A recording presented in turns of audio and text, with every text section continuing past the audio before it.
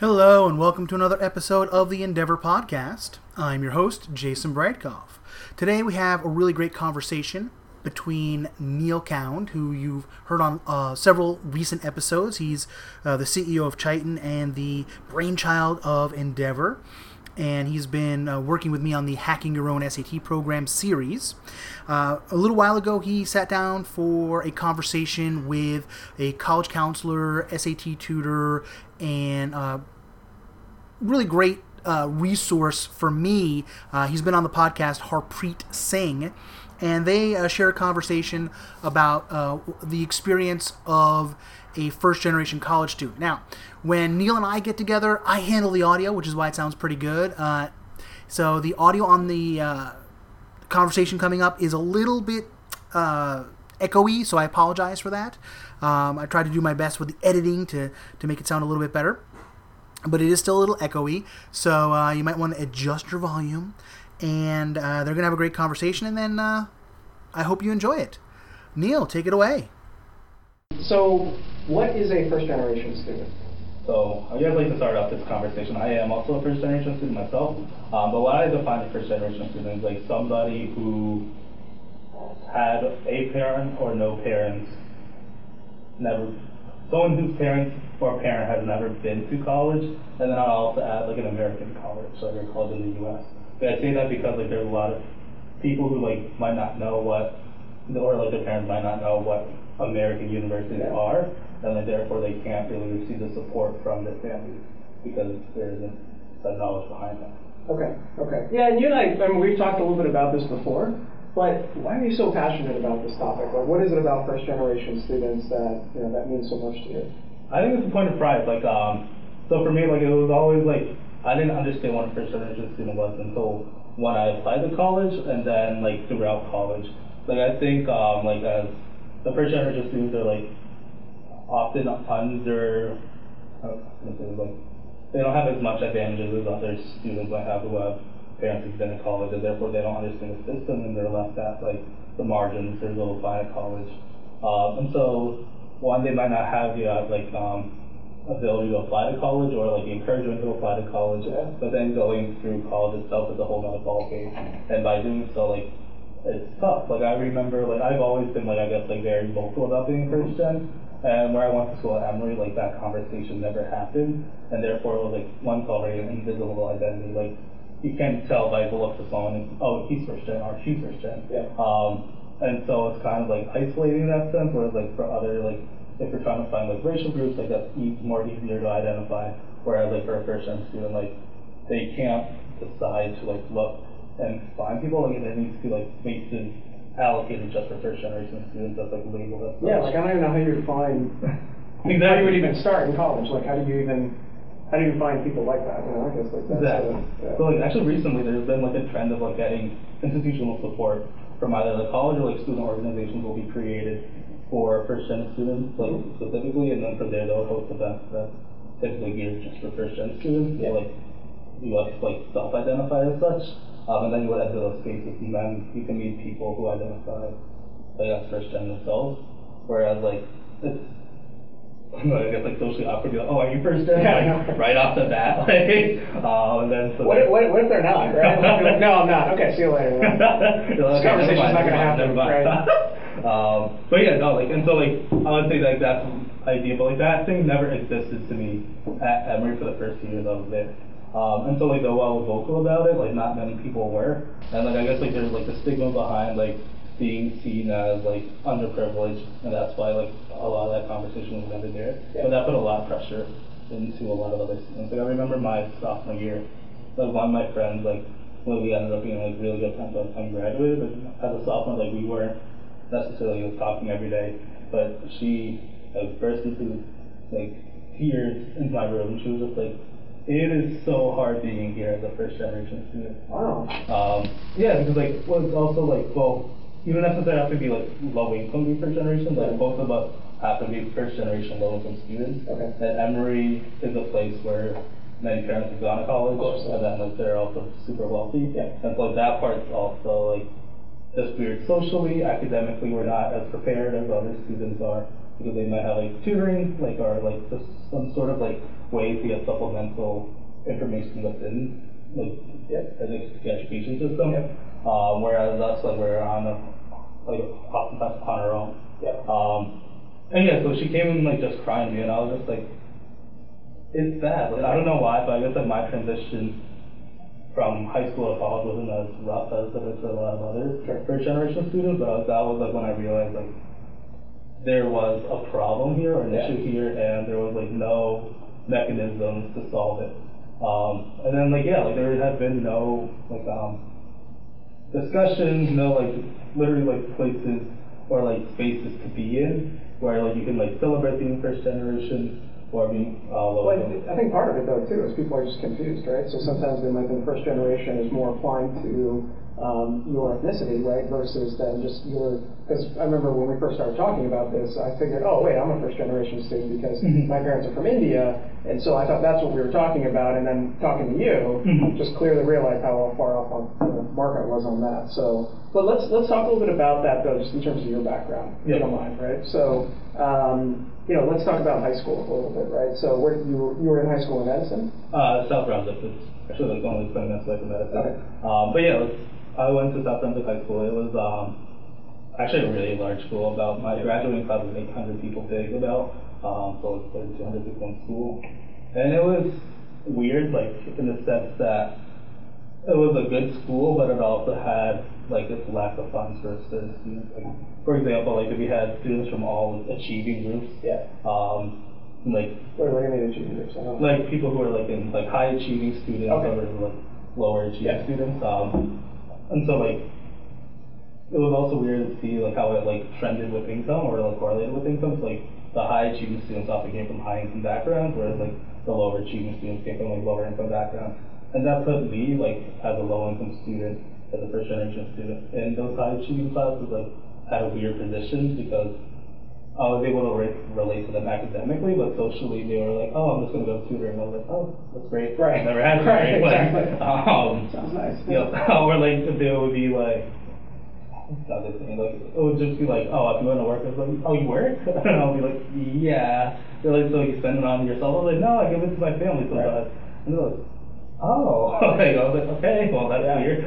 This conversation's not necessarily the best flowing conversation. Right. But yeah, and then it was also weird just because like I was able to see like the difference because like the friends I hung out with were from like the lower income backgrounds, and therefore like I would see like what they were doing in high school, like at the same grade as me versus what I was doing in high school, and like that was different because I was like, okay, well there's like clearly like a lack of encouragement from teachers from like the lower achieving side versus like me taking like all of AP and honors classes. But the weird part was like I don't think my high school ever had like an explicit college going culture.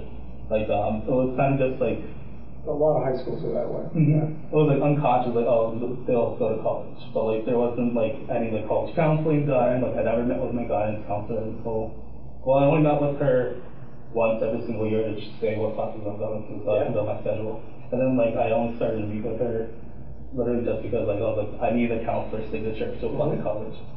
And like that was also different. Like my counselor and like the administration, they were not the best in terms of like supporting students. Like often I would have to like go inside the door and like they would not answer any of my emails. And so I would have to like go find like not even like book or like schedule an appointment. I would just like go on my own to the office to like get this thing signed because I needed to apply to college. But yeah, it was weird. I mean like I ended up like doing moderately well, so that was good. Well, so where'd you get your motivation though, right? So and I think that's something, we work with a lot of schools, and we work with schools from different cities, different income demographics, all different types. So, generally we find that motivation is probably the toughest thing that we have to work through. So what about you? I mean, where did you find your motivation? Like, why did you even want to go to college? Like, was it more because all these other kids were going to college, and you were like, yeah, I should do that too? Or I mean, was there something with your family that made you want to do that? I mean, help me understand that. So it was, for my family, it was different. Like, my dad actually wanted me to, like, after graduation, start working. Okay. Whereas my mom was like, I would say so. It sounds weird, but like I am very different than the rest of my siblings in terms of like academic achievement. Like I would always be like on the highest honor roll, and then like it would like not be on the honor roll. And so like my mom had different expectations of me versus my siblings. So she was like, oh, you can get into Harvard. Like I know you can. And so like that was like a weird dichotomy between my dad. Like, okay, let's go start working. Versus my mom, she was like, you're really smart. Like you can do something. Like go somewhere big. That self-esteem building is so important. Yep, and like I actually didn't even internalize that. Like I was just like on the impression that I was just gonna start working. So like going to college was actually not something that I was gonna think of until like I saw like scholarships. But like the motivation behind applying to college was just like I would say like I knew I was smart in high school, and like the people that I would go to classes with, when I was doing a little bit better than them, but they were able to get into good colleges. And like the seniors, like when I was a junior, like the seniors, like I was in the same classes with them, and they were going to good school. And I was like, okay, I can actually get into a good school, maybe. Like there was always that like maybe that like little like voice in the back of my head saying I can't do it. But I was like, what's like my number? Like I was like, okay, I have a fair shot. But like in terms of so the numbers part was good. Like my SAT scores weren't great because like I've never studied for them. I literally took it once. And I got a decent score, and then I decided to take it again, but I didn't study for it between that time. And I think like literally the day before, I memorized like 25 vocab words, and I was like, okay, this is good. And I think I got like 10 points better. But like, I so think you didn't take any type of like test prep class or anything like that? Oh, not at all. And I didn't even realize there were like free resources online to help with that. I never thought Google. Well, what did the school provide though, right? I mean, so like realistically, right? So like, okay, you want to say. There's a random student at your high school. What was the plan for college, right? Like, was there a discussion? Did the guidance counselor come and talk to you and say, like, okay, because I think it's helpful for people to understand, like, what is it like in most high schools, at least when you're thinking about going to college, right? Whether you're first gen or not, like, what was the discussion like, or what was the program like? With my guidance counselor? Was it really, like, non-existent? It was nothing. It's either, like, I think, like, they're expected to, like, initiate that conversation, but that you were expected to initiate that conversation. I guess like the only conversation, like I said before, like the only conversations I had with my guidance counselor up until my senior year was like what classes should I take next year, or what classes am I like permitted to take with like scheduling conflicts or whatnot. And it wasn't until my senior year that I was like, hey, I'm planning on applying to college. This is how I'm applying to college. And she was like, oh yeah, that's great. And then like she helped me out, but like it was me starting that conversation. And like I never asked like how about other students, like what their guidance counselors were like. And then what was it like when, because you know with the college application process, right? It starts to really kind of ramp up your senior year, right? So like, did you get any help with like your essay, rec letters? Like, what did that look like? Right? Because there's so many components of that application, right? So like, how did you hack it almost basically? Well, like since I never thought about applying to college, I actually like. Never knew that I should like develop relationships with teachers. Like I had good relationships with teachers because I would participate in class, but it wasn't like I would go outside just like meet them and like get to know them more. So like they knew me like almost purely as a student, minus like the person how I would show in class. And like since I was like a good student, I was able to like get good letter recommendations, especially like my letters of recommendation came from my Latin teacher and my chemistry teacher. And both of them knew me like my junior year and my senior year. I took classes with them both years. So they knew me like pretty well. But like in terms of applying to college, like I didn't apply through the Common App. I actually applied through this website called or scholarship organization called Questbridge. And like the benefit of that was that I didn't have to pay for any like college application fees. And like Questbridge is only for like high achieving low income students. So I was like, okay, this purely matches who I am. And so like actually I like didn't believe that was a thing at first. So like the way they described it, I think it was like a full 4-year ride for low income high achieving students. I was like, okay, this is what I want to do, and this is who I am. But I was like, is this real? And then that, like I think I did like 2 days of research, just like looking at student testimonials. Like that was like the only time I think I actually researched stuff for college. And so like they offered like they're partners with a lot of like high or like very highly selected schools, like a lot of the Ivy League schools, like a lot of like those top tier liberal arts colleges. Where I went to school was at Emory, and that was one of the partner schools. And so like the way it works is it's a very early application. Like the application was due in September, and I only found out about it late August. Okay.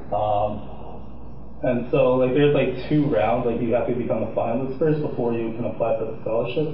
So I was able to get to the finalist stage, and then once you do that, you select schools in which you can apply for the full scholarship. Yeah.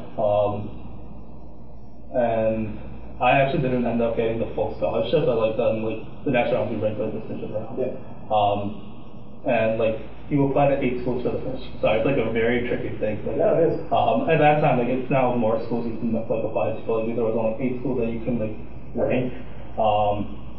And Emory was not on one of them. Like I wanted to be at home close to New Jersey, so I applied to schools in like Pennsylvania, like the Massachusetts area, and like New York. And I was like, yeah, I'm not gonna go to Georgia. Yeah. I remember seeing Emory. I never heard of Emory. Yeah. Actually, and then like I saw it was in Georgia. I was like, yeah, no, this is not me. So I never ranked it as one of those top 8 schools, and I did very little research at all in terms of like what schools I actually wanted to go to. So that was like another challenge that I didn't even know was a challenge. Yeah. Like I was just going to the college admissions process very blindly. I was like, okay, well this school seems cool. I've heard of this school, so I'll apply there. But it wasn't like, okay, I want to go to this school for like this specific reason, or they have a great program in this department. So it was just like, okay, well this school looks nice on the Google Images or 2, like on like paper. Yeah. So I was like, okay, this works. Which, by the way, I think is how kind of most kids look at college. And it's not a bad thing. I mean, you ended up at Emory University, and you end up getting a great degree out of it. But at the end of the day, right? I mean, we see too often, and we see this all the time. You know, kids, that's how they're kind of selecting colleges, right? Oh, yeah. Versus kind of understanding, like, hey, what am I passionate about? What am I interested in? And maybe building a target list around that, right? Yep. So, you know, and I think part of that too, you know, when I look at that, is that somebody in high school, just somebody somewhere, should maybe have a conversation with you about this. And I think that's what this is helpful for, is, you know, helping students understand that you need to have that conversation at some point. So I guess maybe that would be my question for you, right? It's like, now looking back on it, right? It's like what would you tell another first-gen student to maybe think about, if they're kind of going through that same kind of high school process, right? Like, what would you suggest to them or advise to them? Well, one, if there's nobody around that they can get help from, like nobody they can trust, or like want to go to, there's Google, and there's like Facebook groups actually for college admissions processes. That I actually didn't know about. And then like I only started being there to help students out with their applications, like when I was in college. But like if you Google stuff, there's like ways for you to learn the college admissions process without receiving any sort of like outside support. But I would say like mainly like, you've gotten this far in your education, you can definitely go further. Like I think that was like something that like just encouragement, like emotional and moral support. Like that was something that was not necessarily missing, but it could have been like more explicit while I was in college. And then like especially with the rejections part. Like I applied to a lot of colleges, got into colleges, but also got rejected from colleges. Like I think like actually like all the rejections came first. So I was like, okay, so this isn't going anywhere. This isn't trending well. And so like I was like actually like on a very low like self-esteem at that point. Then like the first college acceptance I got was Emory. And I don't, to be honest, I actually didn't remember applying to college. Or applying to Emory, sorry. Because of the way it works with like the Westridges, like if you don't get the full scholarship, you can just forward your applications to all the partner schools. And it was literally just like pressing a checkbox, which I don't suggest people doing. I just did it because I was like, it's free, and I was like, let's see where I get it. So I remember that I was getting my acceptance letter, and I was like, what is this school? And then I did research, and I was like, oh, it's that school, like, which was weird. Like it was just like a very like, a lot of students are like expecting their answers, and they're like, oh my god, I got into X college. I was like, oh, well, I got into here, I guess, and then like, I didn't even realize like how good of a school it was until I told like my teachers as well as my friends. They're like, really? You got into that school? I was like, yeah.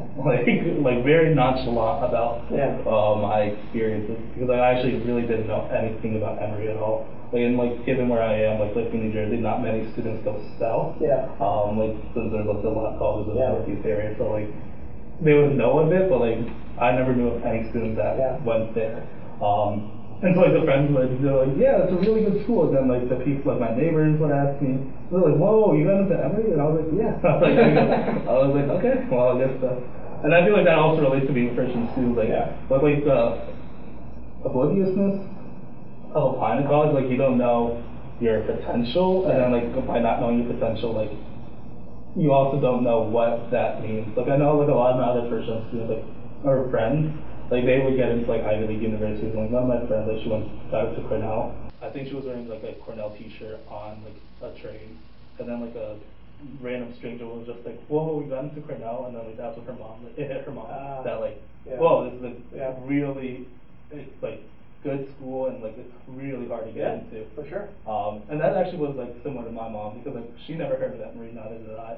And so she was like, why do you want to go all the way to Georgia to go to school? Right. Like when we got into school in the surrounding area, and then like she would hear like people like commenting like about how great it was, and she's like, it became like a point of pride for her as well. Yeah. And I think that's what relates to like the bigger first gen story, like being a first generation student is not just about you, it's about your family. Yeah. Because like now you can like lift as you climb, like that's like this slogan that like, so like I guess like moving up this like socioeconomic ladder, now you're pulling your family with. That's important. You know? I mean, I think like that's a big motivation for a lot of kids. Yeah. You know, it's interesting because as you're talking, right, you can't help but think about your own personal story, right? And so obviously, well, as I've shared, right, I'm a non-first gens college student, right? And my household, it was perform or die, right? Like that's really what it was, right? And so,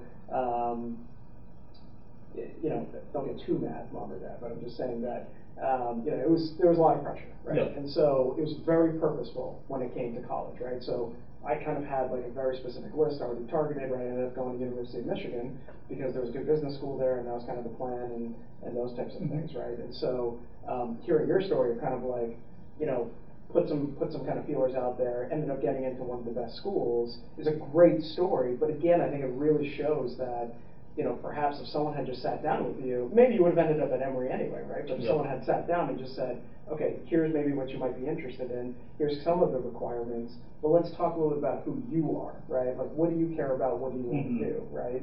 Then maybe you might have still ended up there, but at least you would have been a little bit more informed through the process, and maybe kind of, you know, open up even some more options. What was it like, kind of expectation versus reality, right? So like you got there, you finally got on campus, you know, were you prepped? Like, and so that's the one thing I'm curious about is like, you know, did you, I guess there was, you know, they have some kind of onboarding events for families and those types of things, but like, what was your expectation like, and then what did it end up being like? Was it close? So I think that was like my first day was definitely the first day of being a first generation student. Like I still didn't know what that term was until I was in college, but it was definitely weird. Like my roommate, his parents went to school, and so like they knew what to bring. Like we actually bought most of the stuff in our room or in my room, like the day of, like because like we were like, oh, well, he brought that. You need a bed sheet. Oh no, we brought a bed sheet. Okay, all right. But, I didn't. All right, so. But like let's say like we didn't bring like a separate drawer to keep stuff because we didn't realize how much like non-furniture will be in our like rooms. Yeah. But yeah, so like that was different, and then like the reality of just like entering the dorm was also significant. I was like, okay, I did this. Like that was like an achievement I had, like say a year set. Like the August of 2013 was like the year I entered college. The August of 2012, I don't think I had imagined myself being in my shoes that following year. Okay. And so like I remember that being like a very significant moment for my family. But then like for the first gen part, like I didn't know that there was orientation the first day. Okay. And so like we were like planning on hanging out, and then like, oh no, you have orientation to go to. And I was like, what's orientation to begin with? And so like I think they were just like in my dorm, like just chatting with like my roommates' parents and stuff like that, and like the other parents like leaving me around. But like the parents, like they checked like what the orientation schedule was like, and they like were able to like just like find ways, and like a lot of them were just like, okay, well we're gonna be here, we'll be like eating somewhere here, and then like we'll regroup and like have dinner as a family. My family was like, okay, well we need to go to work, so you're okay, it's fine.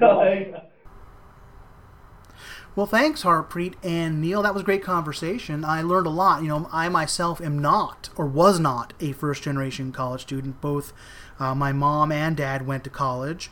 My grandfather as well. So a lot of folks in my family have gone to college. So that was a really interesting perspective for me. And if anybody listening at home was a first-generation college student or will be, if you're still a high school student, and you have any questions for Neil or Harpreet or for me, you can always reach us on Twitter at EndeavorPod. That's the best way. I get those messages right away and I can get back to you. You can also leave a comment on iTunes. Don't check that quite as often, just want to let you know. In general, if you like the episode or any of our episodes, you can star, favorite, like, whatever your podcast listening app of choice does for you to let people know you like that episode. And as always, you can subscribe. That way you can get new episodes right away. They generally drop on Tuesdays and Fridays every week. We have more episodes coming up this summer on the Hacking Your Own SAT program series with me and Neil, and some other episodes. I got some really nice ones that I recorded recently with me and Christy about new things happening with the SAT or ACT. So, as always, thank you for listening. I really appreciate it, and let's keep learning.